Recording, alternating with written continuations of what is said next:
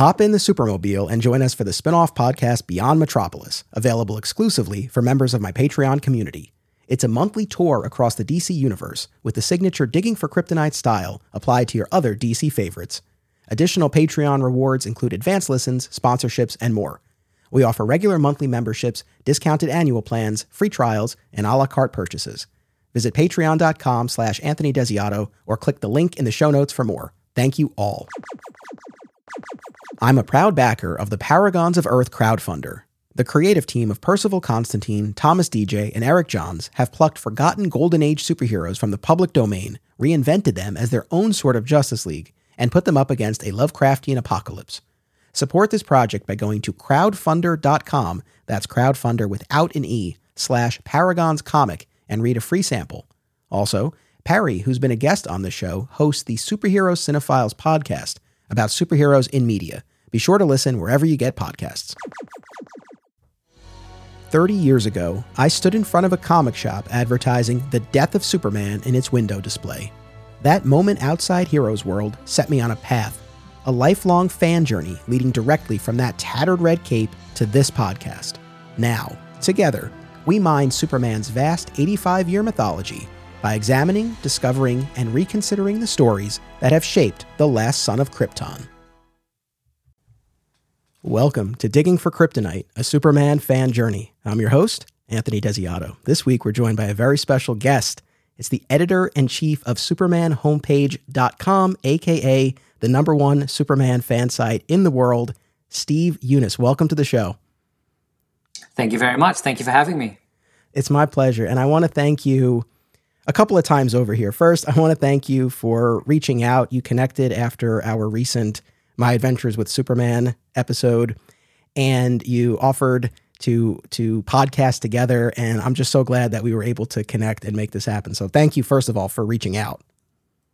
No, my pleasure. It's a community of fans out there, and we tend to, I don't know, there seems to be like this idea that we're all competitors, when really we're all here to celebrate the Man of Steel and to, be fans together and enjoy the character together. So I've been reaching out to a couple of different podcasts and a couple of different fan sites to say, hey, let's collaborate on things and boost both our audiences.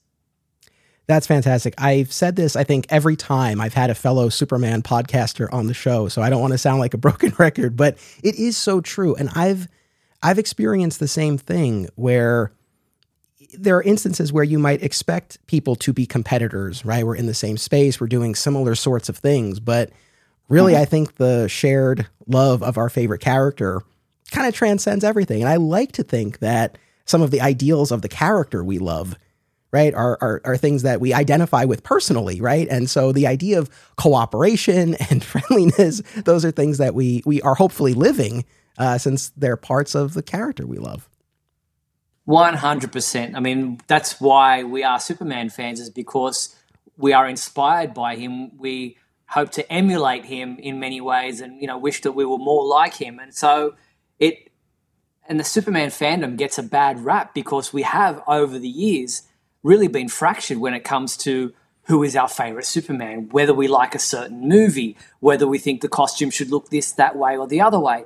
And so there is that element of fans going at each other and having that difference of opinion and seeing that as a negative, when really with 85 years of a character's history, there's bound to be different things that we like and don't like. But that doesn't mean that should set us apart. That should be, fruitful ground for great conversation. I could not agree more. And I want to circle back to that, but I want to make my second round of thanks to you. And I'm not just saying this to blow smoke, but I want to say on the record, on behalf of myself and all the Superman fans out there, thank you for what you have cultivated through Superman Homepage, because I can't imagine there's any Superman fan out there who either hasn't gone to your site at some point or watched one of the YouTube lives or seen a social media post or had some connection with the world of Superman Homepage. So you've been this ambassador for and curator of Superman. And so again, on behalf of all of us, really, thank you very much, because I've been going to your site for as long as I can remember. So I just wanted to say that. Oh, thank you very much. That means a lot. Yeah, sometimes sitting on the other side of this computer screen can get a bit lonely, and you're not sure whether or not you're actually reaching people, or if you're having an impact, or if anyone appreciates what you're doing. And it's always nice to get that pat on the back. Not that we seek it, but it's nice to know. I mean, we do it because we love it, and I wouldn't do it for this long. Have since 1996, I've been running the website. So it's nice to get that recognition every now and again. No, absolutely. So speaking of how long you've been doing this, I did a little bit of research. I read the About section on your website. So thank you for making it so easy.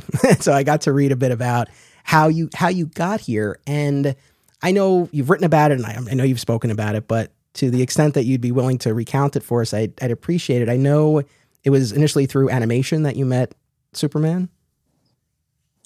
Yeah, so in my early days, I don't want to give away how old I am too much, but Saturday morning cartoons were a thing back in the day. You couldn't just watch them whenever you wanted to. They weren't always readily available like they are now at the tip of your finger. But so Saturday morning cartoons, watching the Super Friends, watching the New Adventures of Superman reruns. I'm not that old. And just then the Christopher Reeve films in the late 70s, early 80s were right in my wheelhouse of, that impressionable time of becoming a young person, becoming a teenager. So very much that was my introduction to Superman, and why I gravitated towards the character at an early age. But then as you grow older, you get, you go into your teenage years and into young adult years, and you grow away from the things that you enjoyed as a young child and mature, so to speak, and start getting interest in girls and in jobs and, what have you. And so you kind of move away from your childhood, attractions.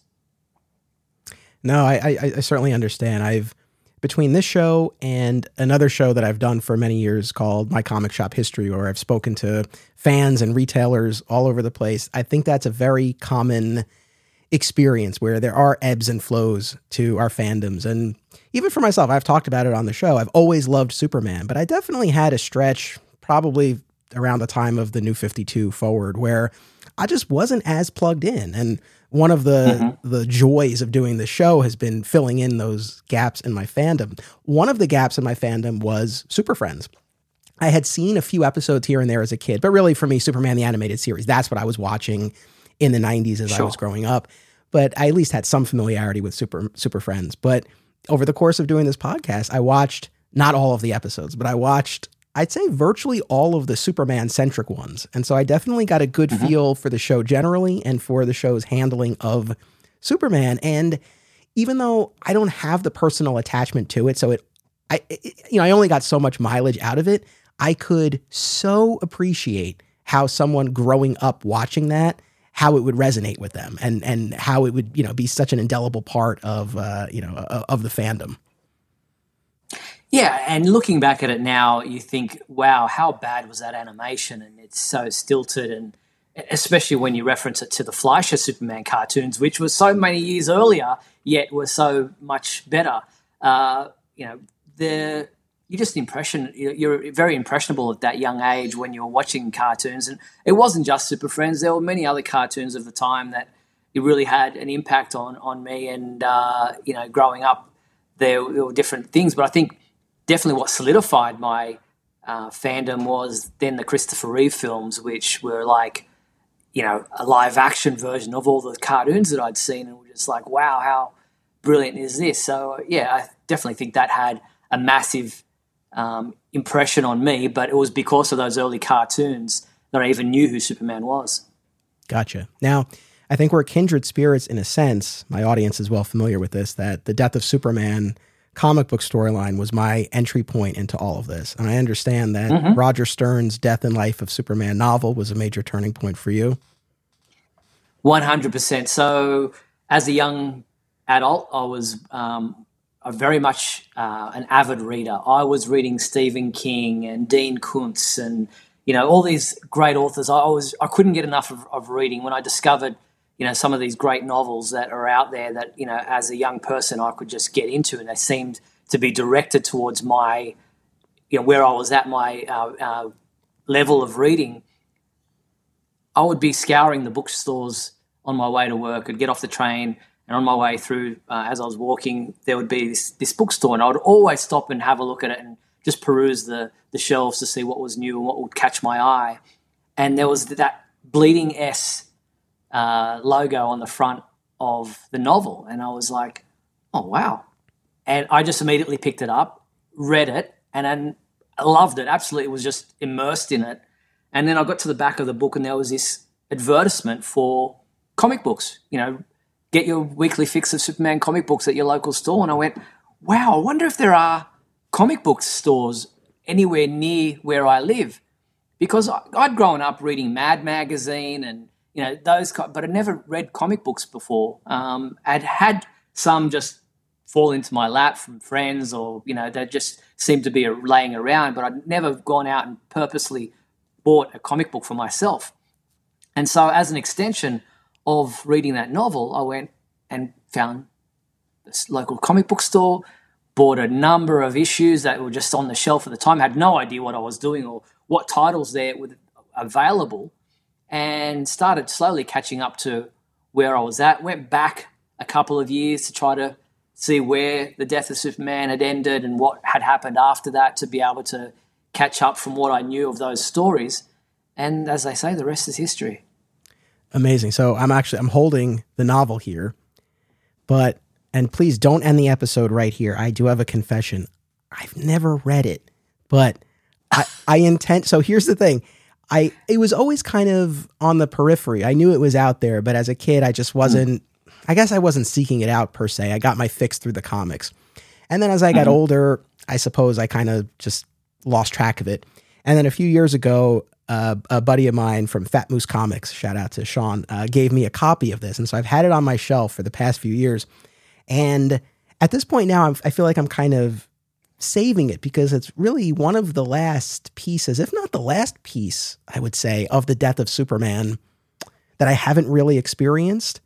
And so I'm getting there, and we'll do an episode on it, and it'll be special, and we'll make a whole thing out of it. But I haven't read it, but I will, and I'm particularly excited. I mean, I love Roger Stern. I loved his run on Action, and I saw exactly that ad that you were talking about at the back of the book. Superman's never-ending battle rages on each week, and then there's a little tear-off, and you can select which titles you want. $18 for 12 issues.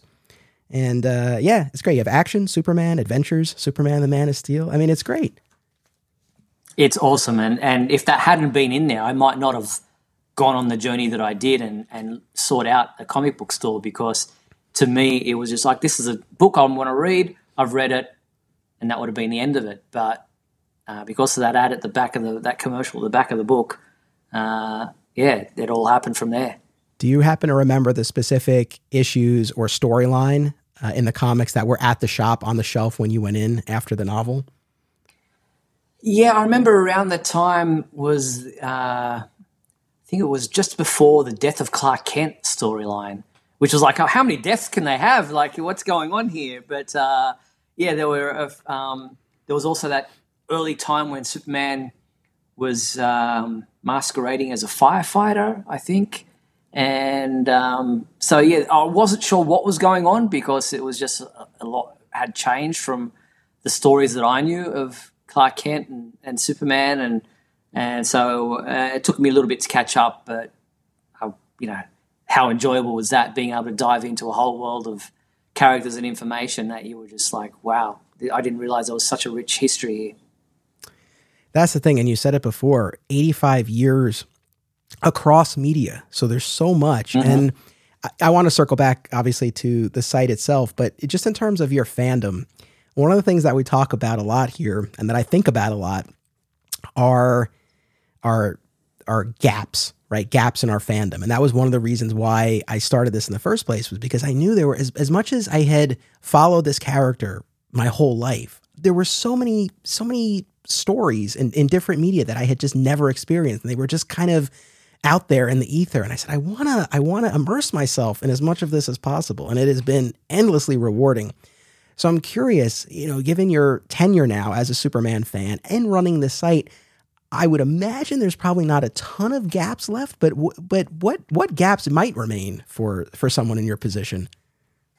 Definitely there are gaps because there's only so much money that you can spend on these things. And, I've probably spent too much as it is already, but it's for me, it's probably the Silver Age and Golden Age comic books, because as much as I would like to and have every issue of every comic ever published, that's pretty much impossible at this point in time.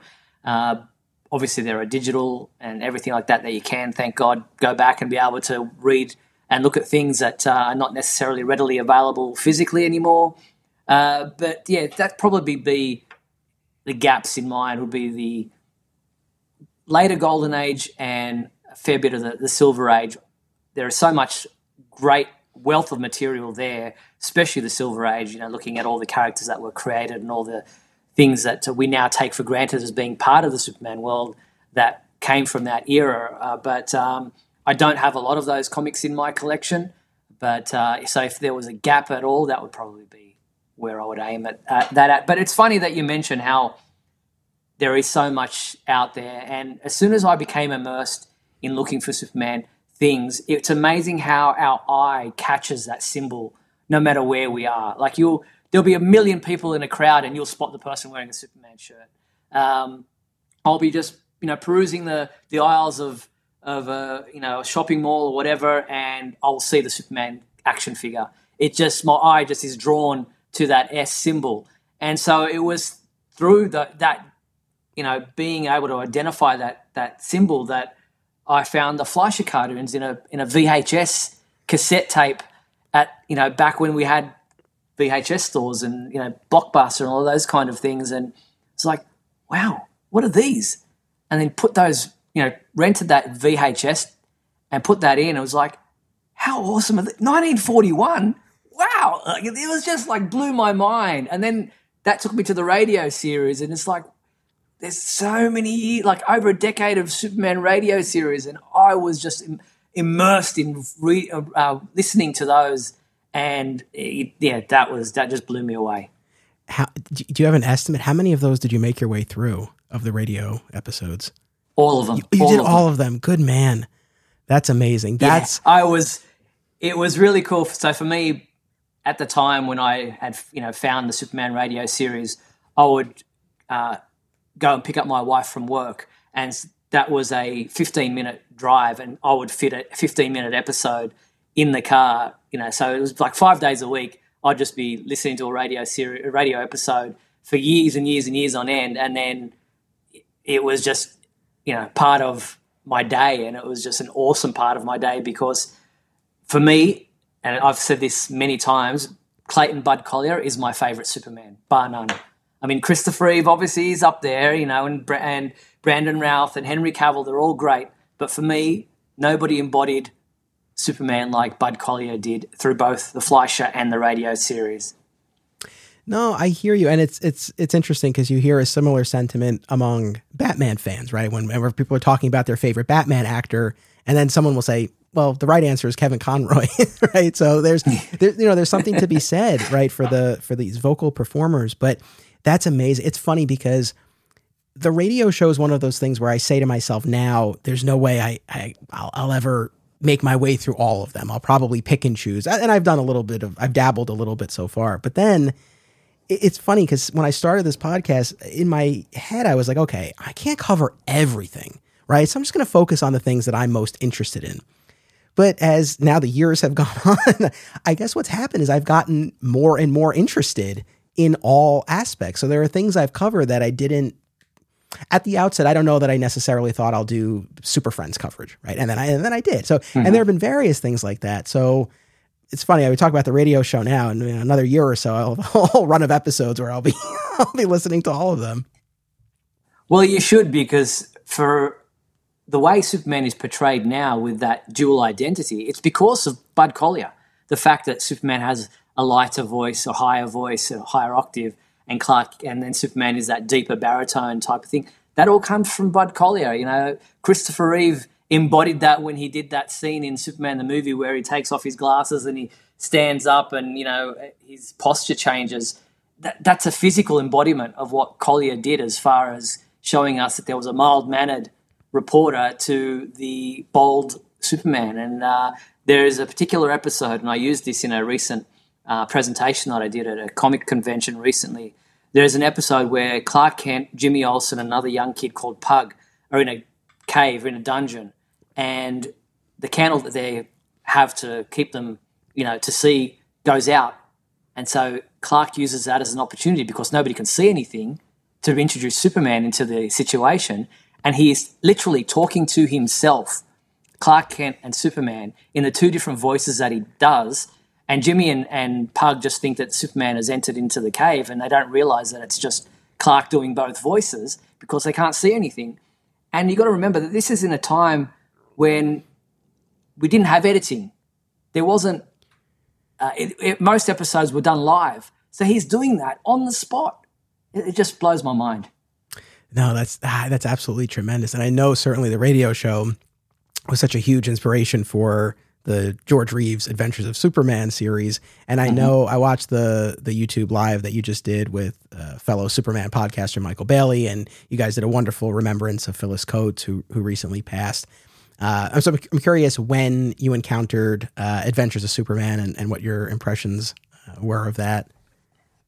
Yeah, so my dad was a big fan of the George Reeves series. Like, he would, always, through the Christopher Reeve films, would always say to me things like, "Oh, it's, I remember the old Superman black and white TV series." And even though it was shot in color for the second and the sixth seasons, most people only ever saw it in black and white because our TVs at the time were only black and white back in the 50s.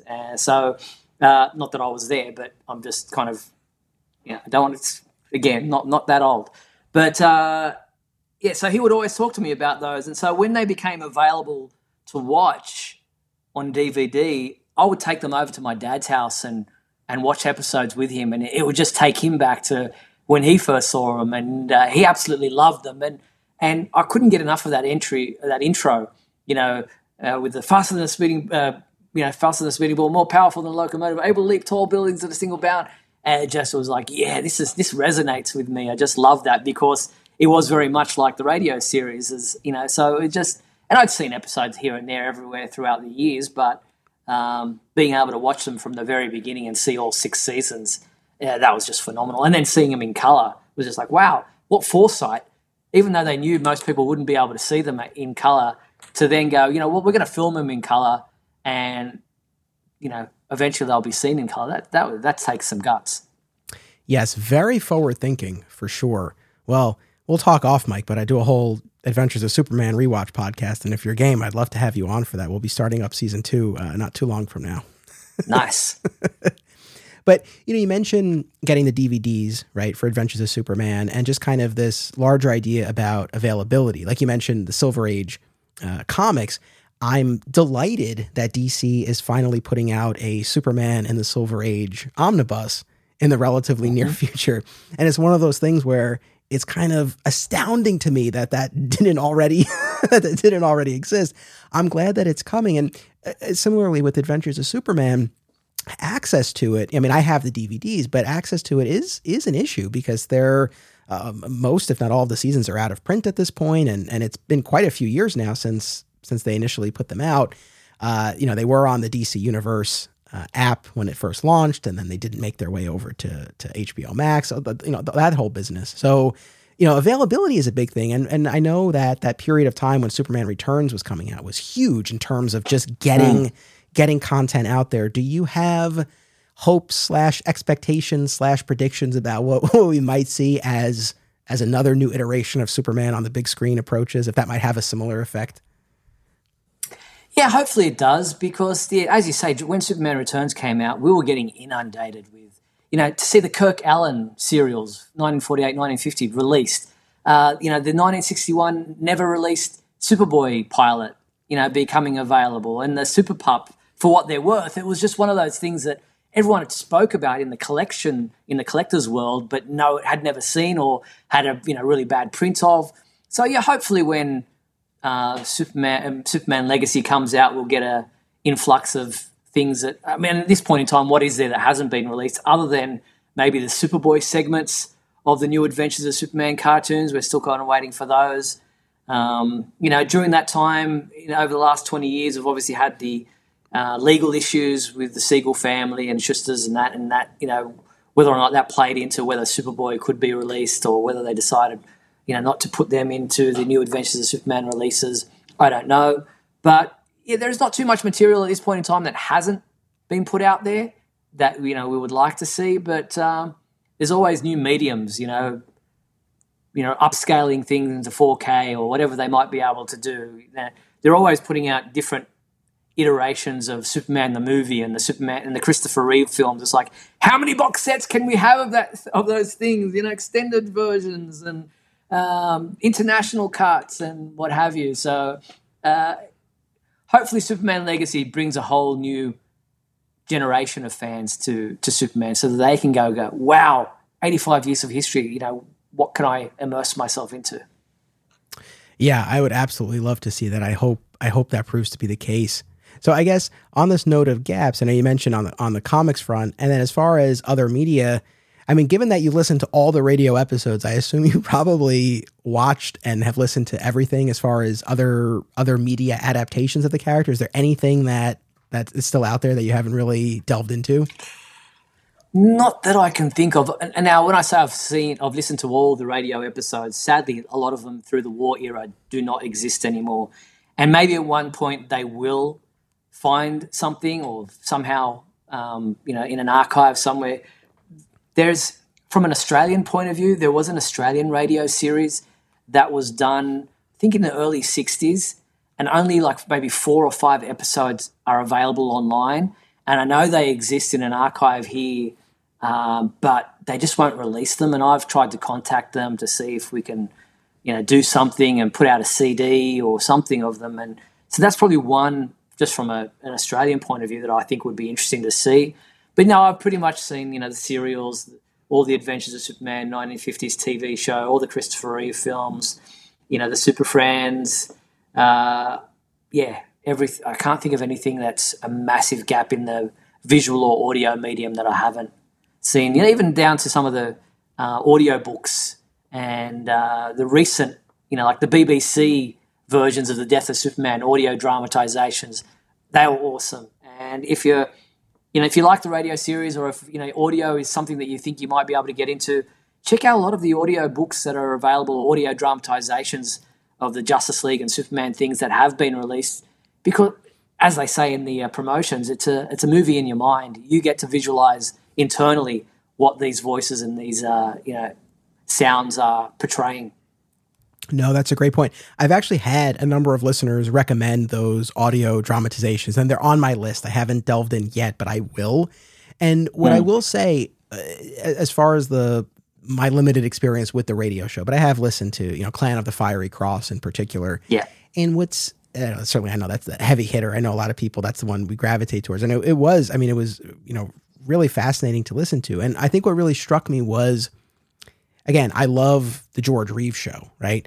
But you watch it and it is a product of its time. When you listen to the radio serial, or I suppose any of these dramatizations, because so much of it relies on what you picture in your mind, there's a timelessness to it, right? That transcends the period in which it's made. And there's something really, really cool about that.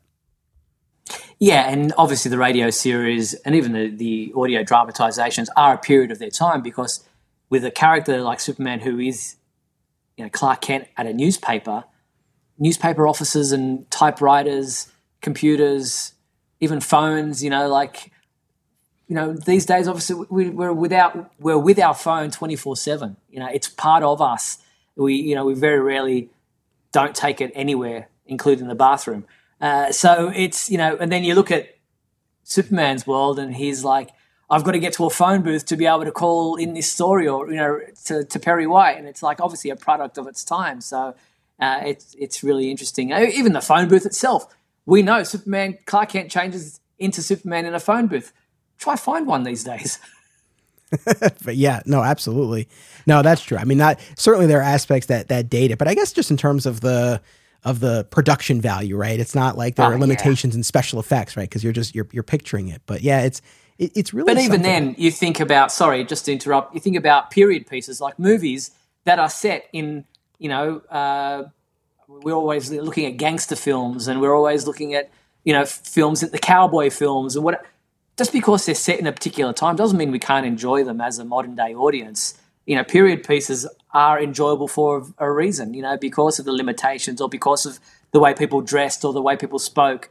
There's something to be said about being able to go back and enjoy those time periods for what they were.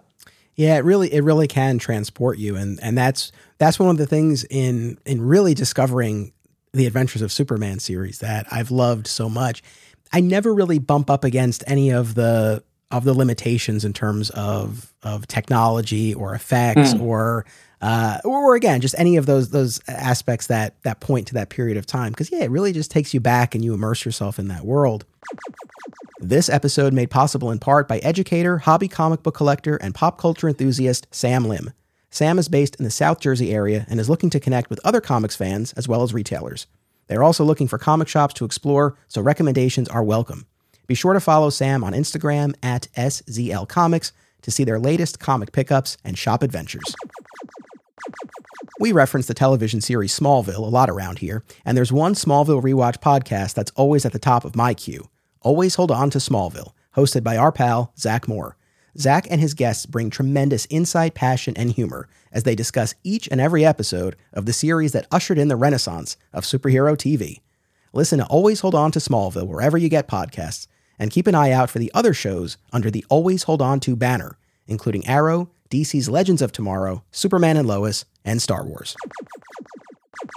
Filmmakers and movie fans alike should be sure to attend these film festivals: Brightside Tavern in Jersey City, Hang On to Your Shorts in Asbury Park, Point Lookout on Long Island, and Round Reel in Bloomfield, New Jersey. Take it from an alum of two of them.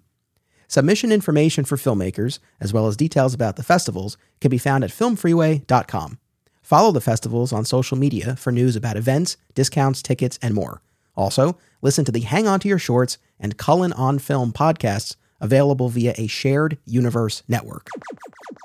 So again, we've talked about this idea of gaps, but now I want to kind of pivot to the other side of that, which is this idea of the pillars or the tent poles that kind of hold up your fandom. Like I always talk on this show about the death of Superman and Smallville and Man of Steel as kind of three key pillars for me that kind of, and there's so much more that I enjoy, but those were so formative for me at different times in different ways. So I'm curious for you, and I know you've probably already identified a number of them already when you were recounting the origins of your fan journey, but at this point, with all that you've consumed, all you've seen, read, watched, listened to, what do you kind of hold up as maybe those, I don't know, 3 or 4, real pillars of your fandom? Well, definitely, as I said, the early Saturday morning cartoons were the first pillar. Then the Christopher Reeve films, very much a very strong, formidable pillar in my growth as a Superman fan. And then, the comic books, reading those and immersing, buying, bagging and boxing comic books became such a thing for so long until I went digital. And that was ripping off a Band-Aid. It hurt at the time, but I got to do it kind of thing. And, yeah, the man, Brandon Routh, Superman Returns, for me, because it was filmed here in Australia, was very much finally something is coming to this side of the world, because I always felt so isolated over here. I couldn't, get to certain things at comic conventions. I'd been to San Diego Comic-Con once, and, that made me feel really isolated because I want to be here every year, but I can't. So when Superman Returns was filmed here, that was a big deal for me. And then Man of Steel, being able to be invited to the world premiere in New York and getting invited to the after party and rubbing shoulders with all the stars of the film, that was yes, I finally made it in some way, because to get that recognition from Warner Brothers to invite you to be part of that was just they actually, what I do matters. So that was a real, big moment for me too. So yeah, that's the 3 or 4 that I would, just off the top of my head.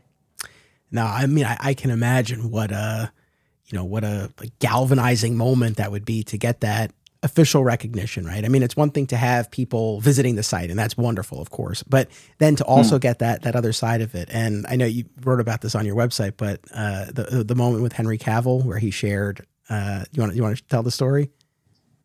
Which one? Tell me. You tell Oh, it. It might be interesting to hear it from your perspective. No, about him telling you that your site was the one that he visited.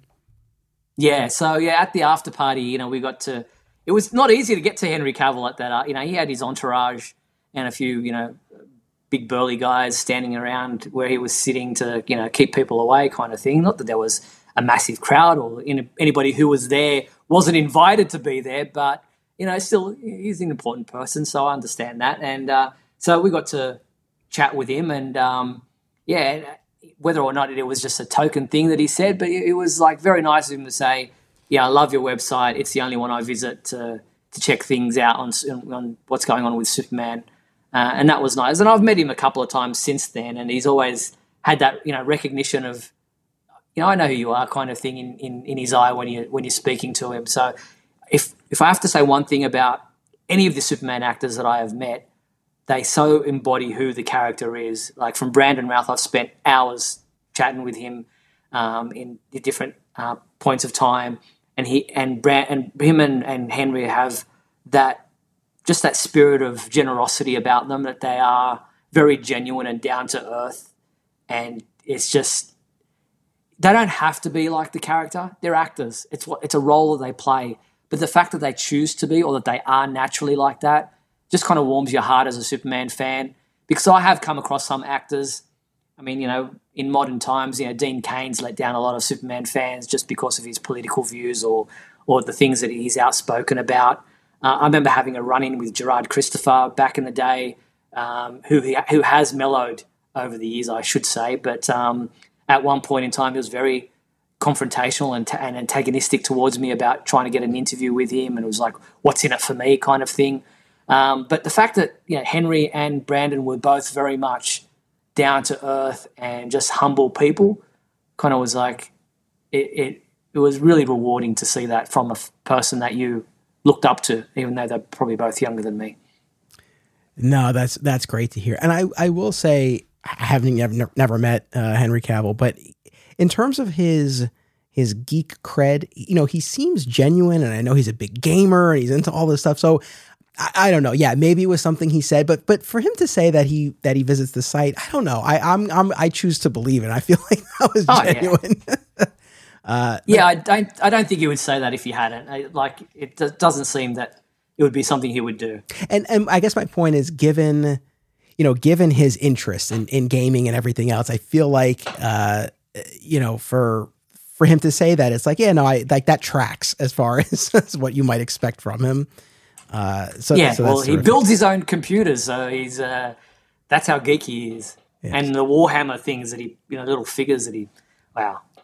So huge Smallville fan over here. Any experiences with Tom Welling? Not Tom himself, but met Michael Rosenbaum and Alison Mack, for what it's worth. And so from Tom Welling's point of view, I was always disappointed to hear that the whole no flights, no tights thing was his doing, and that he was the one who, was adamant that would be held in place for as long as he played the character. And I get that, there's that whole worry about being typecast, but I think after 10 seasons of playing a character, you are going to be typecast, no matter whether you put the suit on or not. He's always going to be known as Clark Kent in Smallville. But I understand where he was coming from at the time. He was a young man and he was trying to look after himself. But no, I've only heard good things about people who have met him and who have interviewed him, and I think he has mellowed over the years in his stance towards the character because, hey, it's a gravy train. Why not ride it? It's going to take you places. And I feel sorry for people like George Reeves, who at the time hated playing Superman and saw it as a failure on his part. If only he'd lived a lot longer to see just the indelible impact that he had on so many people's lives that, like that Noel Neill and Jack Larson got to enjoy. It's so true. I mean, having now gotten a fair sense of the Adventures of Superman fandom that's out there, I mean, there is a whole contingent of fans for whom George Reeves is the Superman, and there is none other. So it's so funny. I wonder if the internet had existed back then when Christopher Reeve first was cast as Superman, how many fans there would have been going, he's not Superman, he doesn't look the part, and because they were George Reeves fans, just like we had when Henry Cavill was cast and everyone was like, no, Christopher Reeve is the only one true Superman. It's just like, yeah, it would have been interesting to see how fans would have reacted had there been an internet back in 1978, 79.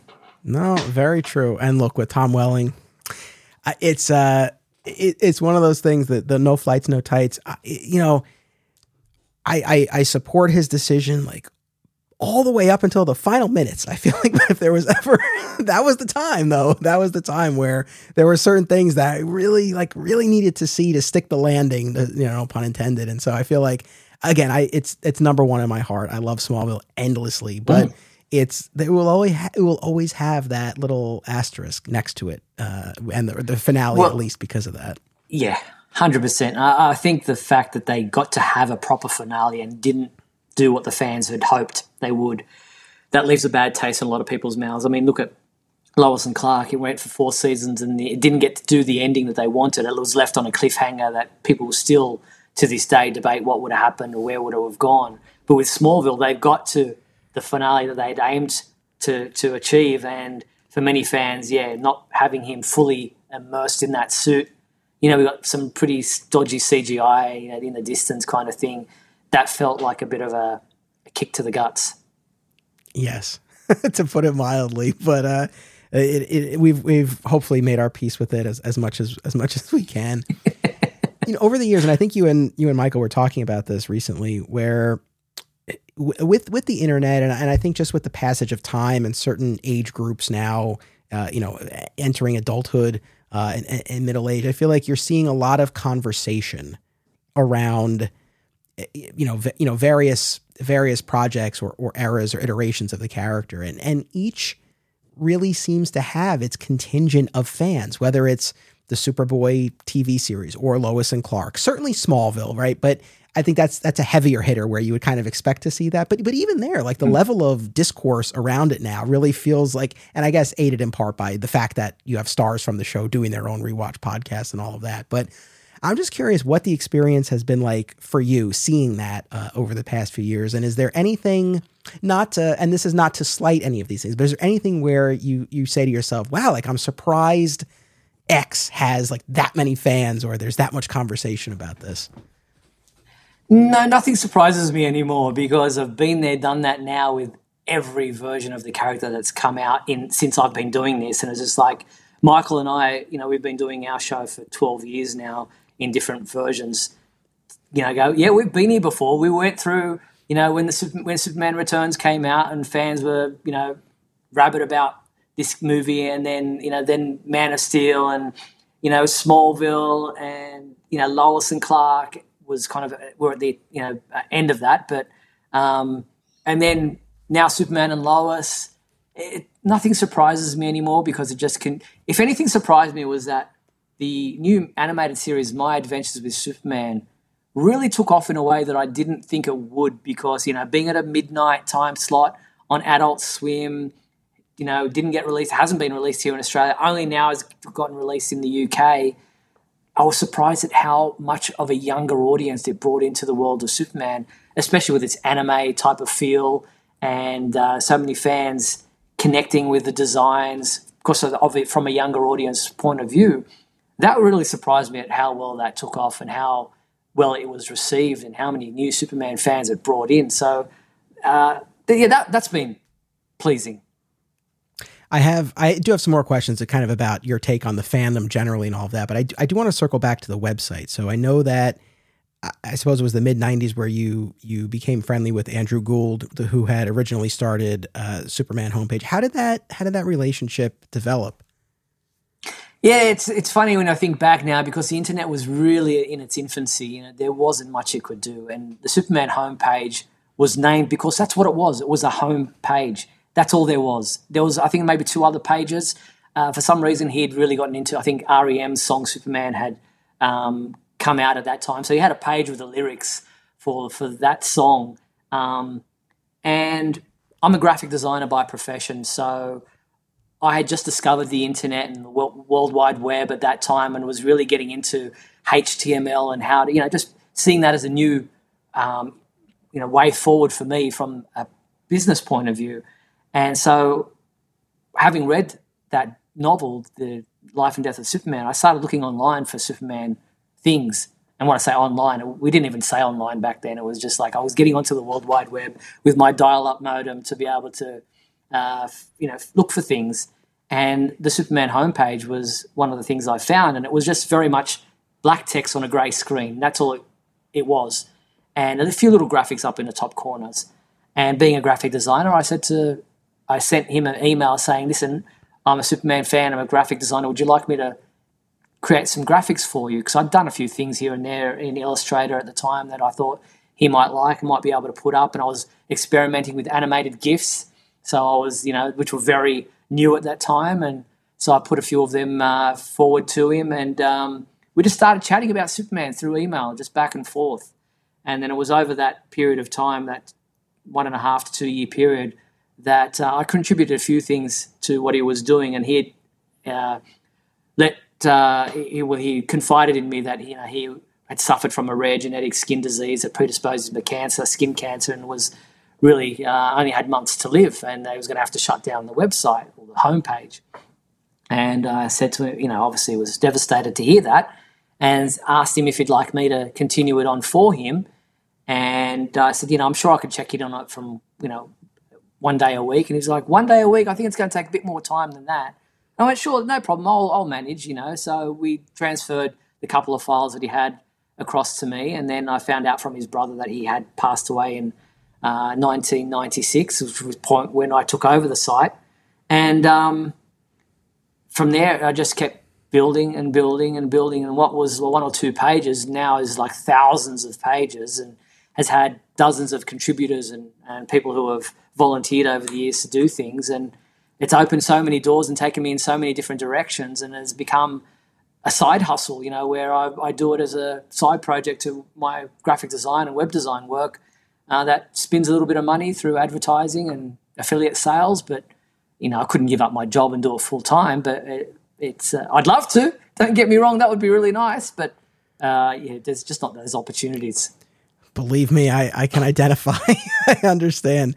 But no, I love hearing that. And I love the way that you've honored Andrew on the website in your account of the history, because again, that was history that I was unfamiliar with. And so reading about it, was really interesting. And, it's amazing because I'm trying to think when I got on the web, I got online. I mean, it was probably past that point, past the point of you taking over. But so essentially for as long as I've been going on the internet, Superman homepage has been there.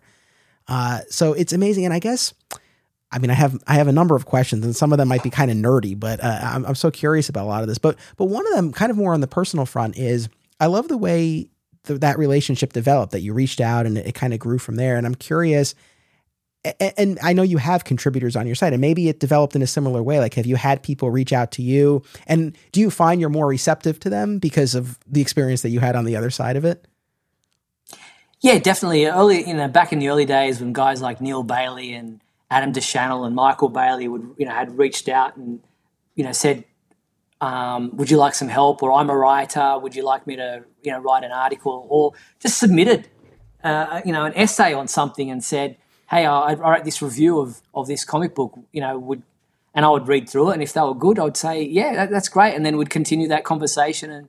And yeah, I definitely think having reached out to Andrew initially, I was, even back in those days, you weren't inundated with people contacting you. So it's not like we had social media back then. There was no Facebook, there was no Twitter, there was not even YouTube at the time. So it was like for people to reach out to you, we had message boards and things like that. So they were really interesting ways of being able to connect to people because, as I said, I'm out here in Australia. I'm on the other side of the world from most Superman fans. So it was great to be able to have people reach out to you. And so over those years, I formed some really great and long-lasting, life-lasting relationships with people. And Neil Bailey doesn't even write for the site anymore, but we are still best of friends and still touch base with each other and, are involved in each other's lives. And same with Michael Bailey. We just, we're friends first and foremost, and Superman fans second, and then working together on doing podcasts and things after that. But yeah, it's really been interesting the way things have, and people have come and gone. There were guys in the early days who were no longer Superman fans necessarily. They grew up and went on to other things, and we've lost base with it. Lost touch with each other. But that's probably been the best thing about running the Superman homepage is the friends that I've formed over that time.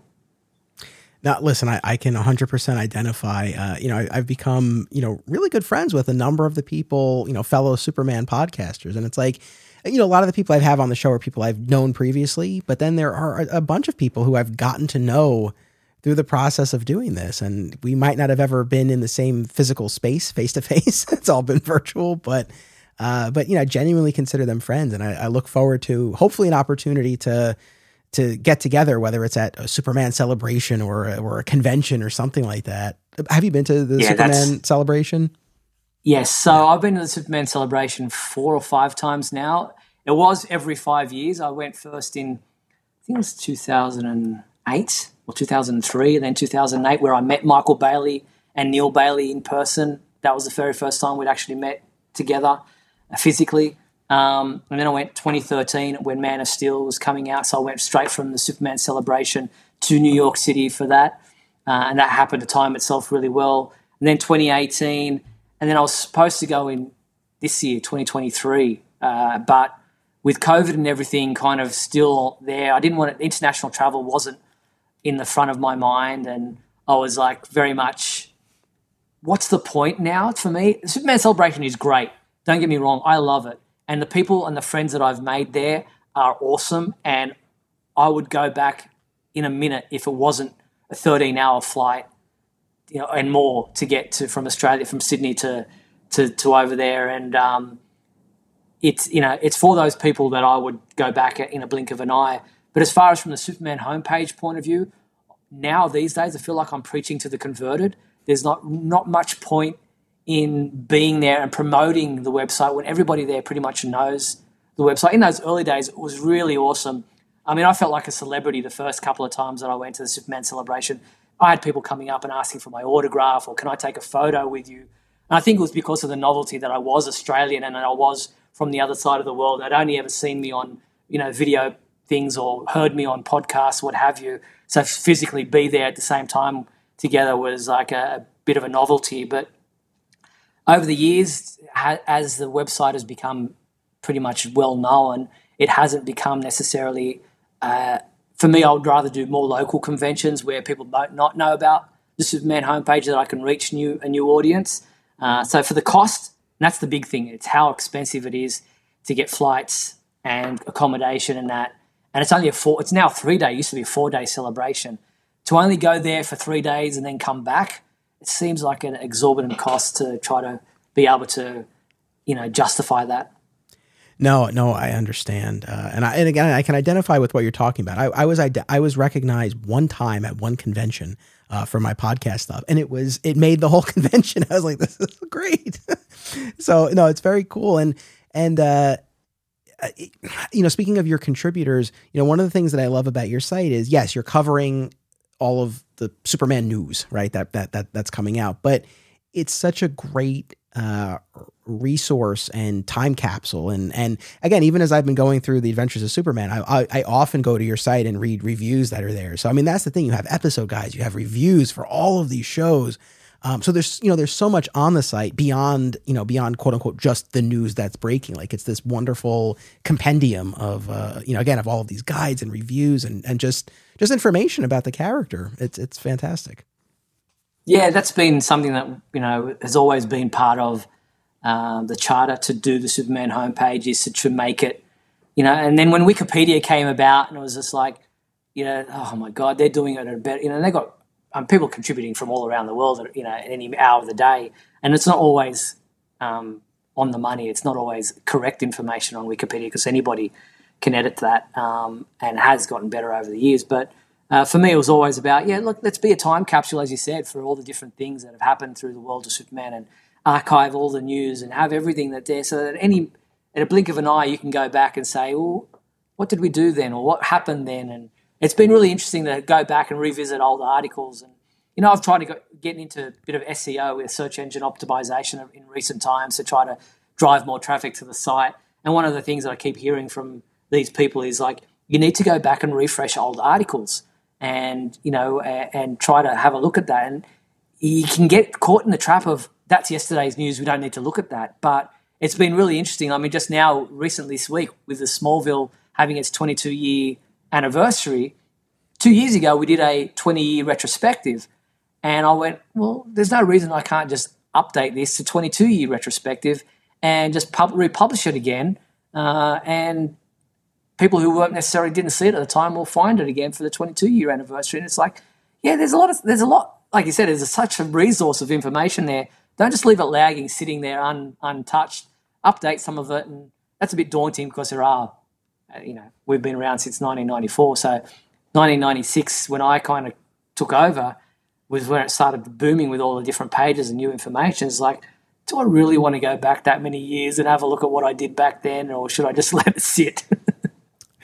Well, so that actually kind of leads to maybe one of the nerdier questions that I had, which is, I'm so curious what the rise of social media did in terms of how you go about your business and run the site. Because I would imagine posting right across social media becomes a key piece of this, but trying to get people to click to come back to the website, like how have you navigated that, and how substantially did that change the game? So substantially. It's been a real tricky one because you think, wow, this is going to open up so many different avenues for people to come find the site. But people are so reluctant to do anything but read a headline these days that it becomes frustrating because you wouldn't believe the amount of times that so what I do, I post the news on the Superman homepage, and I have some automated stuff that will post it directly to Twitter, Facebook, Instagram. I've got a YouTube channel as well, obviously, and we do the community over there. There's Pinterest. Trying to keep up with all of them is impossible, but, you target the big ones and you put the headline with a link, hoping that people will click the link to read the rest of the story or to flush out the news of, what they want to read. And the amount of times that people would go on, say on Facebook, oh, when is this coming out? And I'll go, click the link, it's in the article. It's not that hard. Like you want to be spoon-fed?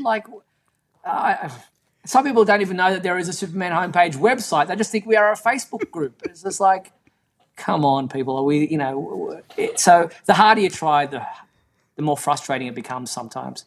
I see you laughing because I'm guessing you've got a similar experience. On multiple levels. So, so in my day job, I work at actually the law school that I attended, and I'm an administrator and a faculty advisor, and I teach. And let me just say that even law students require a lot of kind of delivering the same information many times over, right? So there's that. But then on the podcasting front, so this other show that I do, My Comic Shop History, is ending imminently.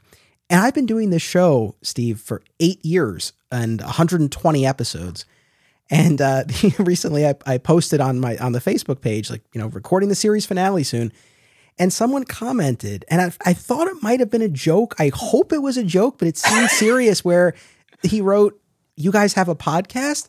And I'm like, that's been the whole thing. Like, that's all this page has been about for 8 years.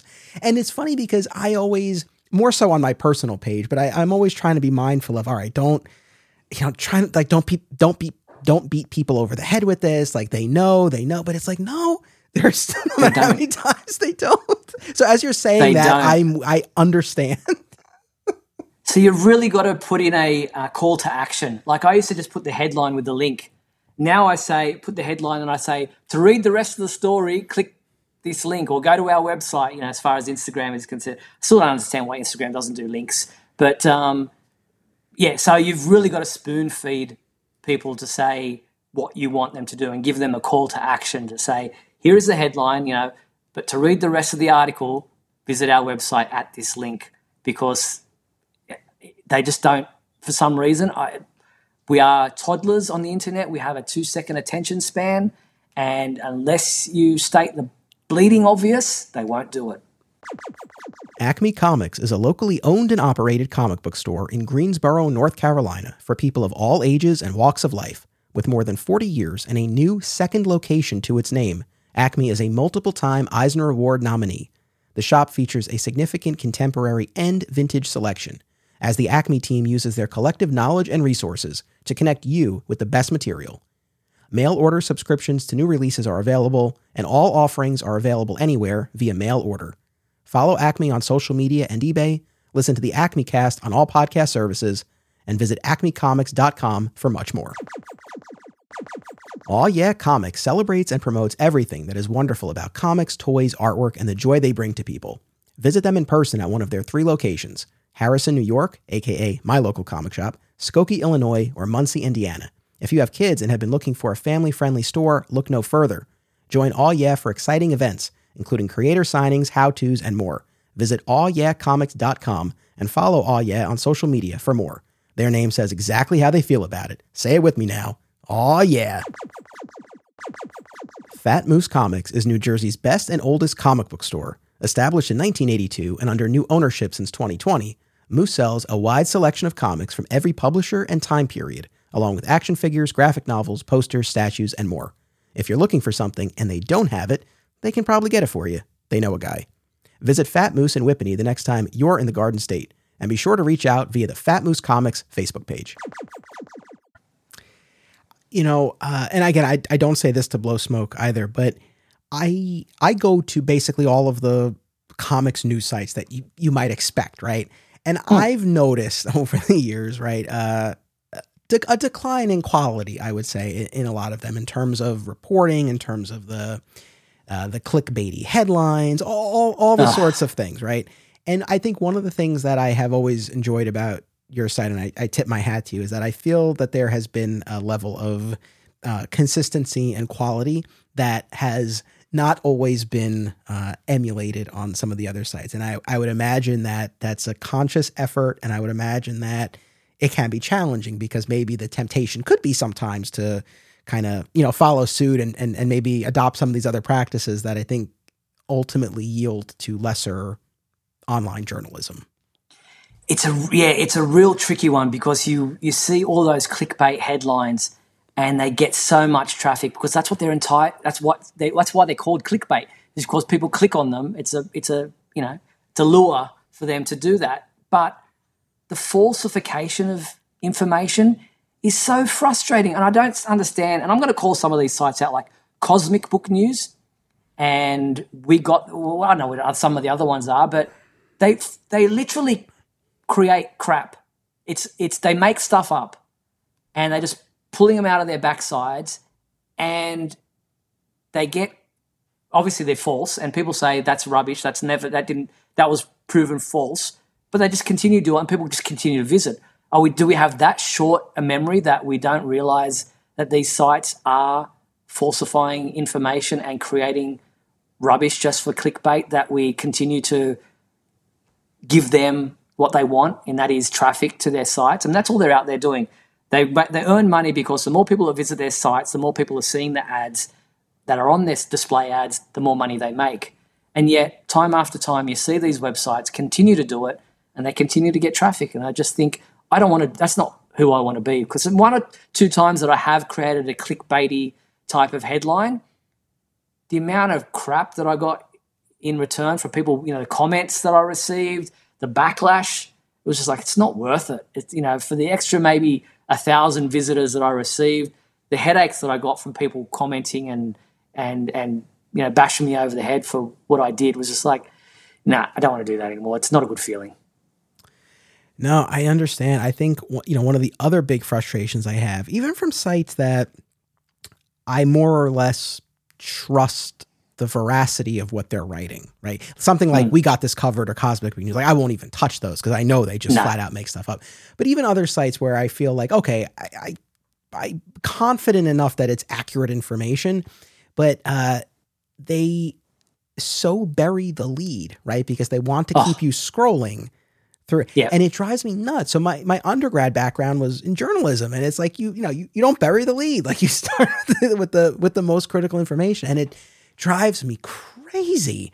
to have to read, and and the sad thing is I've gotten to the point now where I'm so trained. There are Screen Rant, there are certain sites where it's like I don't even consciously do it, but it's an automatic at this point where I'll just kind of like scroll down to the third paragraph because I know the first two are just BS setup. Yep, 100%. And it seems to be more prevalent these days. Even sites like Comic Book Resources, which, is a very good, reputable site. And Jonah Wayland, who set it up around similar times in the late 90s when I was, doing the Superman homepage. I remember it was his Comic Book Resources back then. It's obviously been bought out by a conglomerate now and has done really well. But, same thing. You see just a lot of fluff before you get to the actual information. And unfortunately, these days with AI and ChatGPT, a lot of the articles that you're seeing are just generated by an algorithm or, by an AI bot.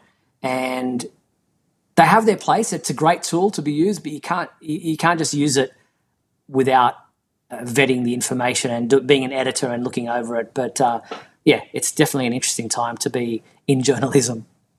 Absolutely. We've talked about kind of this, how rewarding it has been, connecting with fellow Superman podcasters, for example. I'm curious, in your experience, less so on the podcasting front, but more just in terms of other fan sites, like you mentioned, Jonah in particular from CBR. And again, I know, like you said, that's been bought out and everything, but I'm curious what you've experienced generally kind of on that front in terms of camaraderie, if any, among people in your position running these fan sites, Superman or otherwise, because certainly there are plenty out there.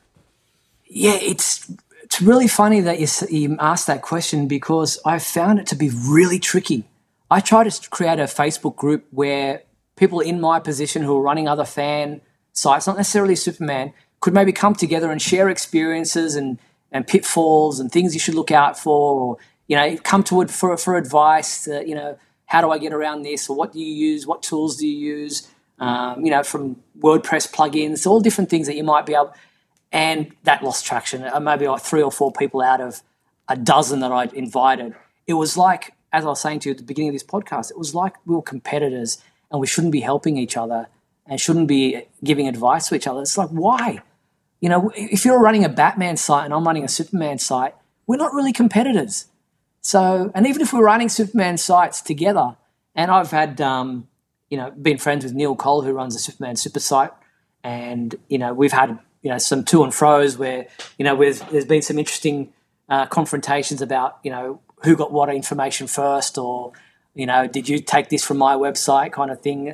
That, they're pitfalls that you can fall into. But, non-competitive websites, Spider-Man websites, Harry Potter websites, if you're running that, why can't we be in a group or help each other where we can give advice or go to other people for advice, because we're all plowing the same field but just reaping different rewards. So, I don't get it. But, yeah, unfortunately there is that kind of standoffish approach amongst people who run different fan sites. It's like, no, these are my secrets. I don't want you, stay out of my garden. I don't want you to see what I'm doing here. It's discouraging to hear that. I guess I'm not shocked, but it's, going back to kind of where we started, and, we just passed the hour mark. I don't want to, monopolize your time. So, we can certainly wind down. I have a few more questions if you're game for that, but if we need to cut it, you just let me know. No, that's cool. But it's something that I always try to be very, just kind of in terms of fandom generally, I've always tried to be very mindful of this since I started, of everyone brings their own experience to whatever it is that we're talking about. And so I always couch any opinion I'm expressing, right? I always couch it in terms of, hey, this is how I feel. Like, I grew up watching Smallville. I was a freshman in high school when Clark was a freshman in high school, and I watched it every week through a very formative decade of my life. So I have a level of attachment to that show that I understand someone watching that cold, in 2023 as a 35-year-old, wouldn't receive it in the same way, right? And that's something I love. And then there are things that maybe I haven't been as receptive to for various reasons, but I recognize someone who experienced it at a different time. It could have meant something so fundamental to them, right? So I think that's important. And I'm always happy when I encounter, audience members here who kind of, who get that, right? And reciprocate that we all, we all have our own experience with this material.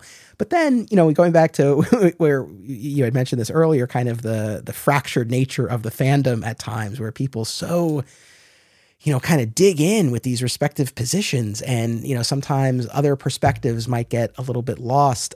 This is kind of a big and not particularly well formulated question, but I guess wherever you want to take this, what trends, maybe I'll frame it that way, like what trends have you observed? I mean, I would imagine it's been particularly over this post Man of Steel decade where it's become more pronounced, but I'm just curious, like what you've sensed and, within the fandom. What I've always found tricky and frustrating is you're saying, like, we all have different opinions on different things, but for me, having an opinion that differs to yours is not me saying that your opinion is wrong or that you're an idiot for having that opinion. It's not a challenge to you. If I like chocolate and you like vanilla, great, so be it. I'm not saying vanilla is bad. I'm just saying I like chocolate, and it shouldn't be a challenge for you then to try to convince me that vanilla is better. It's just people have different opinions, and people need to understand, and they never will because it's human nature, but having an opinion is not automatically a dig at somebody else who has a different opinion. So if you go online and you see someone who says, I love Henry Cavill, he's my favorite Superman, they're not saying Christopher Reeve is a crappy Superman or a bad Superman. So you don't have to try to convince them otherwise. Just accept the fact that people have different opinions. If we all like the same things, what a boring world it would be. I agree. And I won't go down the Snyderverse rabbit hole, but I will just say, I think that is a good example because, so I'm a fan, the audience knows this, I've talked about it a lot, but the thing that kind of irks me is when you have folks, I think on either extreme, folks who will argue that it's not a valid take on the character, or folks who argue that it's the only valid take on the character. And in both of those instances, I say to myself, well, okay, like neither one of those is the case, right? It's a take, and some will like it and some won't. And I agree with you wholeheartedly, right? It's not a personal attack, right? If I don't like I just got done with this huge run of Crisis events, and on social media, I posted my ranking of them. And, I had a couple of people, it was no, crazy reactions, but, a couple of people were like, oh, I can't believe you put this there or that there. And I wrote back, I'm like, hey, they're just it's for me. It's in terms of the experience that I had in going through all these events. Like make your own list. Like I always say this to the audience. It's like, share yours, right? Like I rather, and I like what, and a lot of times people do this and it's great. It's like, share what your take is. It's not a matter of I'm right or wrong or whatever. It's like, just, we each have our own, and it's okay.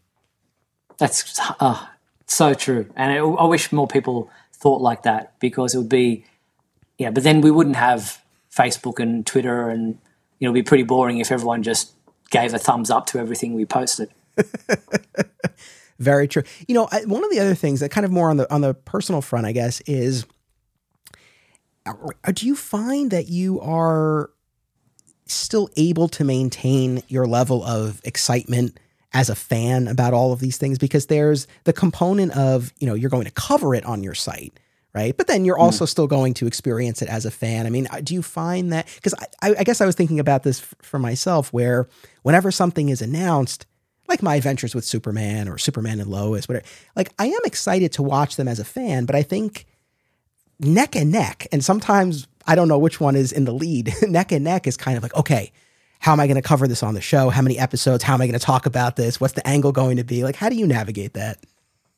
Yeah, I think you just have to be in the moment. So when you definitely start thinking and planning for how we're going to attack writing reviews, who's going to be the reviewer, are we going to do this, are we going to do a podcast for every episode, things like that. You start thinking of that. But when I'm sitting down and watching an episode of Superman Lois, or when I'm sitting down watching my adventures with Superman, I'm totally immersed and just enjoying it as a fan there and then, and try not to and then I'll do a rewatch if I have to, if I need to capture something. But at the time, I'm just a fan, just watching it, like a little kid sitting there and just absorbing it all as a fan. And then later on, we'll get into, editor-in-chief mode. Gotcha. And then I guess just as far as, I know you said this, you have your quote unquote day job and you run the site. I'm curious, just in terms of your personal life, like, is Superman and this fandom, I mean, is this something that you're able to share with people in your, IRL, so to speak? Or, yeah, I'm just curious what the experience has been. Yeah, it's been a tricky one. My wife and I, she is very understanding of it. It's been a long time now. It's been so many. It's pretty much all of our marriage that I've been a Superman fan. So, and in doing the Superman homepage, we were married in '94, and I took over the website in '96. So it's been very much part of our lives. And our fridge is just filled with Superman magnets. The shelf in our TV room has got all the Superman DVDs and Blu-rays, and it stops at certain. There's nothing in our bedroom that kind of like no, I can't have a Superman quilt cover and that kind of thing. But it's part and parcel of our daily lives. No one buys me Superman stuff anymore because they know I probably already have it. But every now and then I'll get a pair of Superman socks or something as a birthday gift, or Superman undies, or whatever it might be that you can never have enough of. But it's and everyone in my circle of extended family and extended friends know that I'm the Superman guy, and so it's very rare that someone doesn't know that, and if they don't know it, I'm pretty quick to tell them. It's hard to hide. But no, that's fantastic. I guess as we start to wind down here, again, we've talked about your fandom and the not really so many gaps in your case at this point, and those pillars of the fandom. I guess I'm curious in terms of because it is such a vast mythology, right? For 85 years across time and media, are there certain kind of overlooked gems that you feel that you find? And I know it's such a wide range of experience in terms of people that you must interact with, but are there certain overlooked gems that you always kind of tell people, or you might tell people like, hey, you really should check this out. It might not get a lot of attention, but you might enjoy this.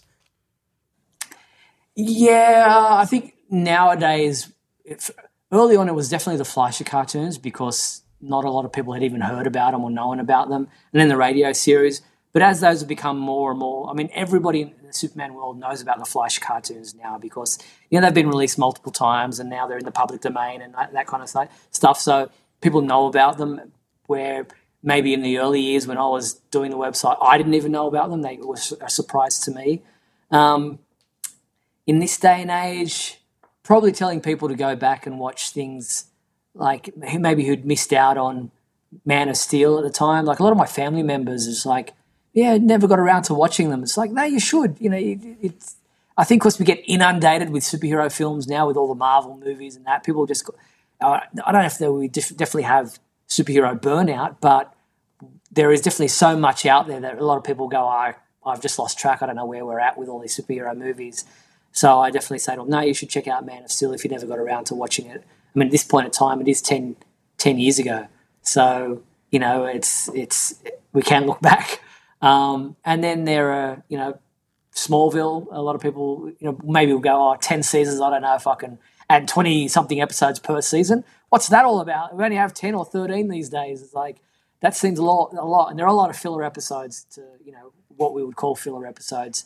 But, not too many things these days that people might not know about that I have to kind of bring to their attention. Gotcha.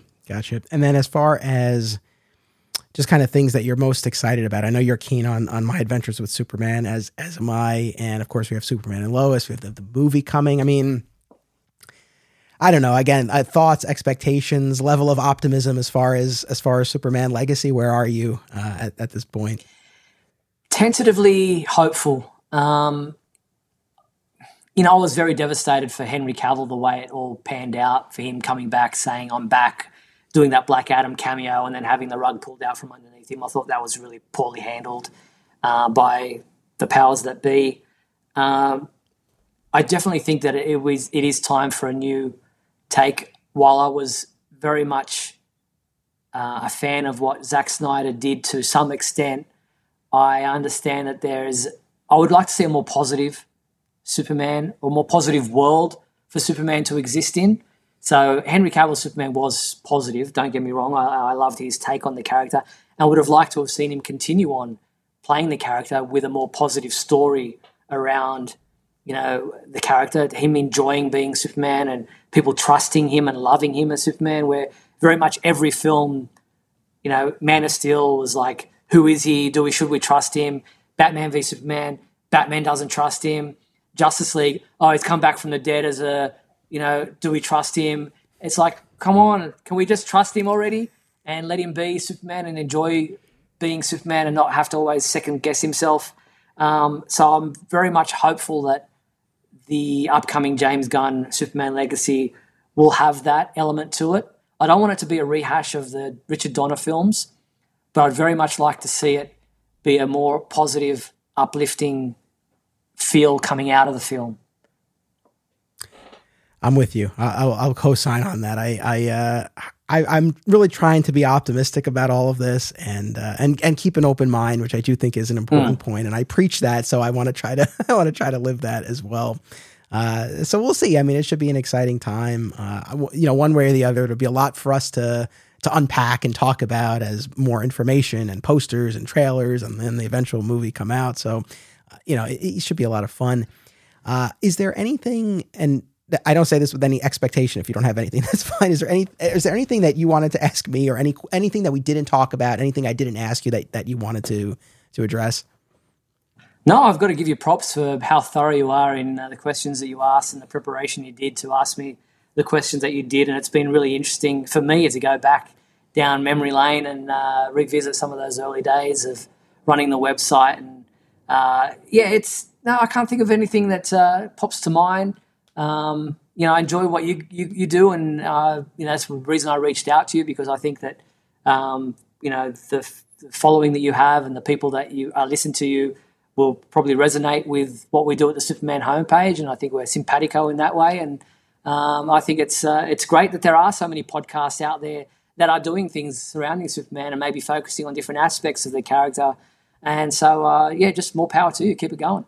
No, I appreciate that. And that's the cool thing. I mean, I guess whether or not there are a lot of Superman podcasts, I guess it's relative. I mean, there are a bunch, right? But I do feel like we've each kind of carved our own path to some extent or another, and that there's space for everybody. And again, it's a testament to the character, right? That there are so many different tracks you can take in terms of tackling all of this. So no, it's been, one of our earliest episodes I had on Craig Byrne from the Krypton site website, and that was.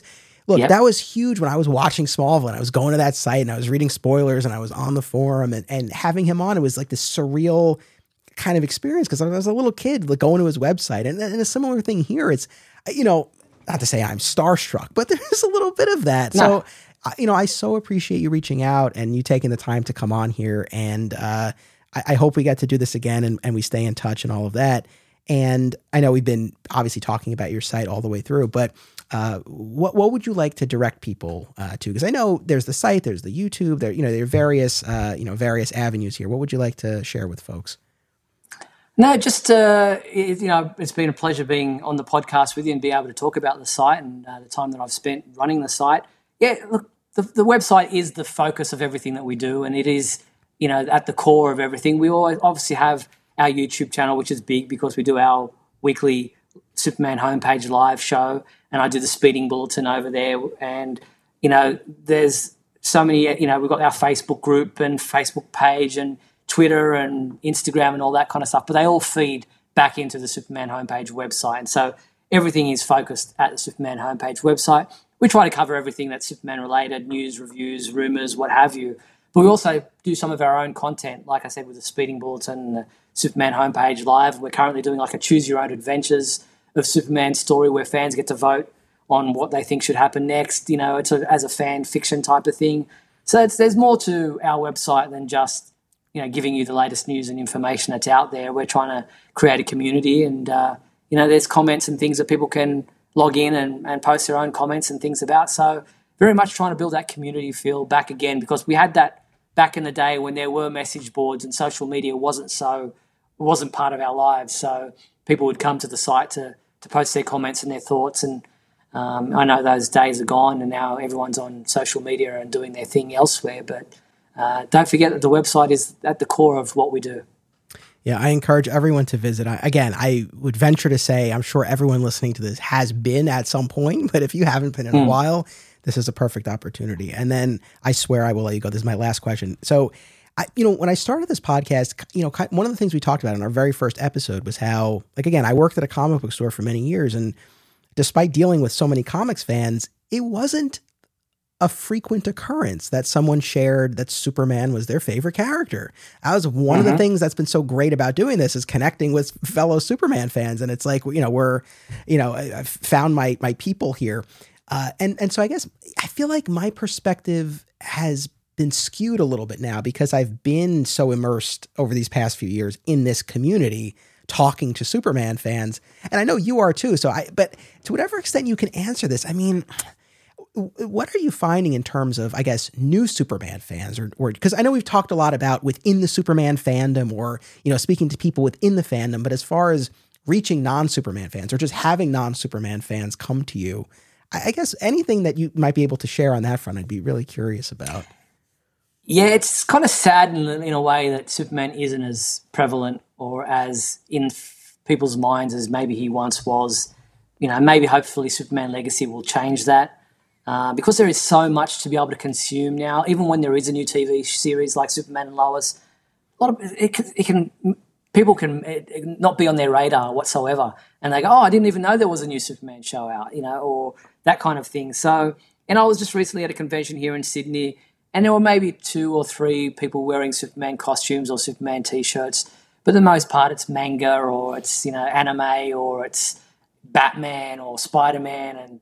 And, so it is a little bit sad to see that Superman has kind of fallen away a little bit as far as being the preeminent superhero when it comes to, the public. But superheroes in themselves, I think, are not as prevalent as they once were because yeah, okay, we've got all the Marvel movies and everything like that, but there are so many other characters and things, One Piece and, the Invincibles and all these other shows that are kind of tapping into that kind of area, but are different. And so I'd like to see Superman become as popular as he once was. I don't know if those days are gone by, but the fact that he still exists and that we're still talking about him, I think is proof positive that he'll be here long after you and I are both gone.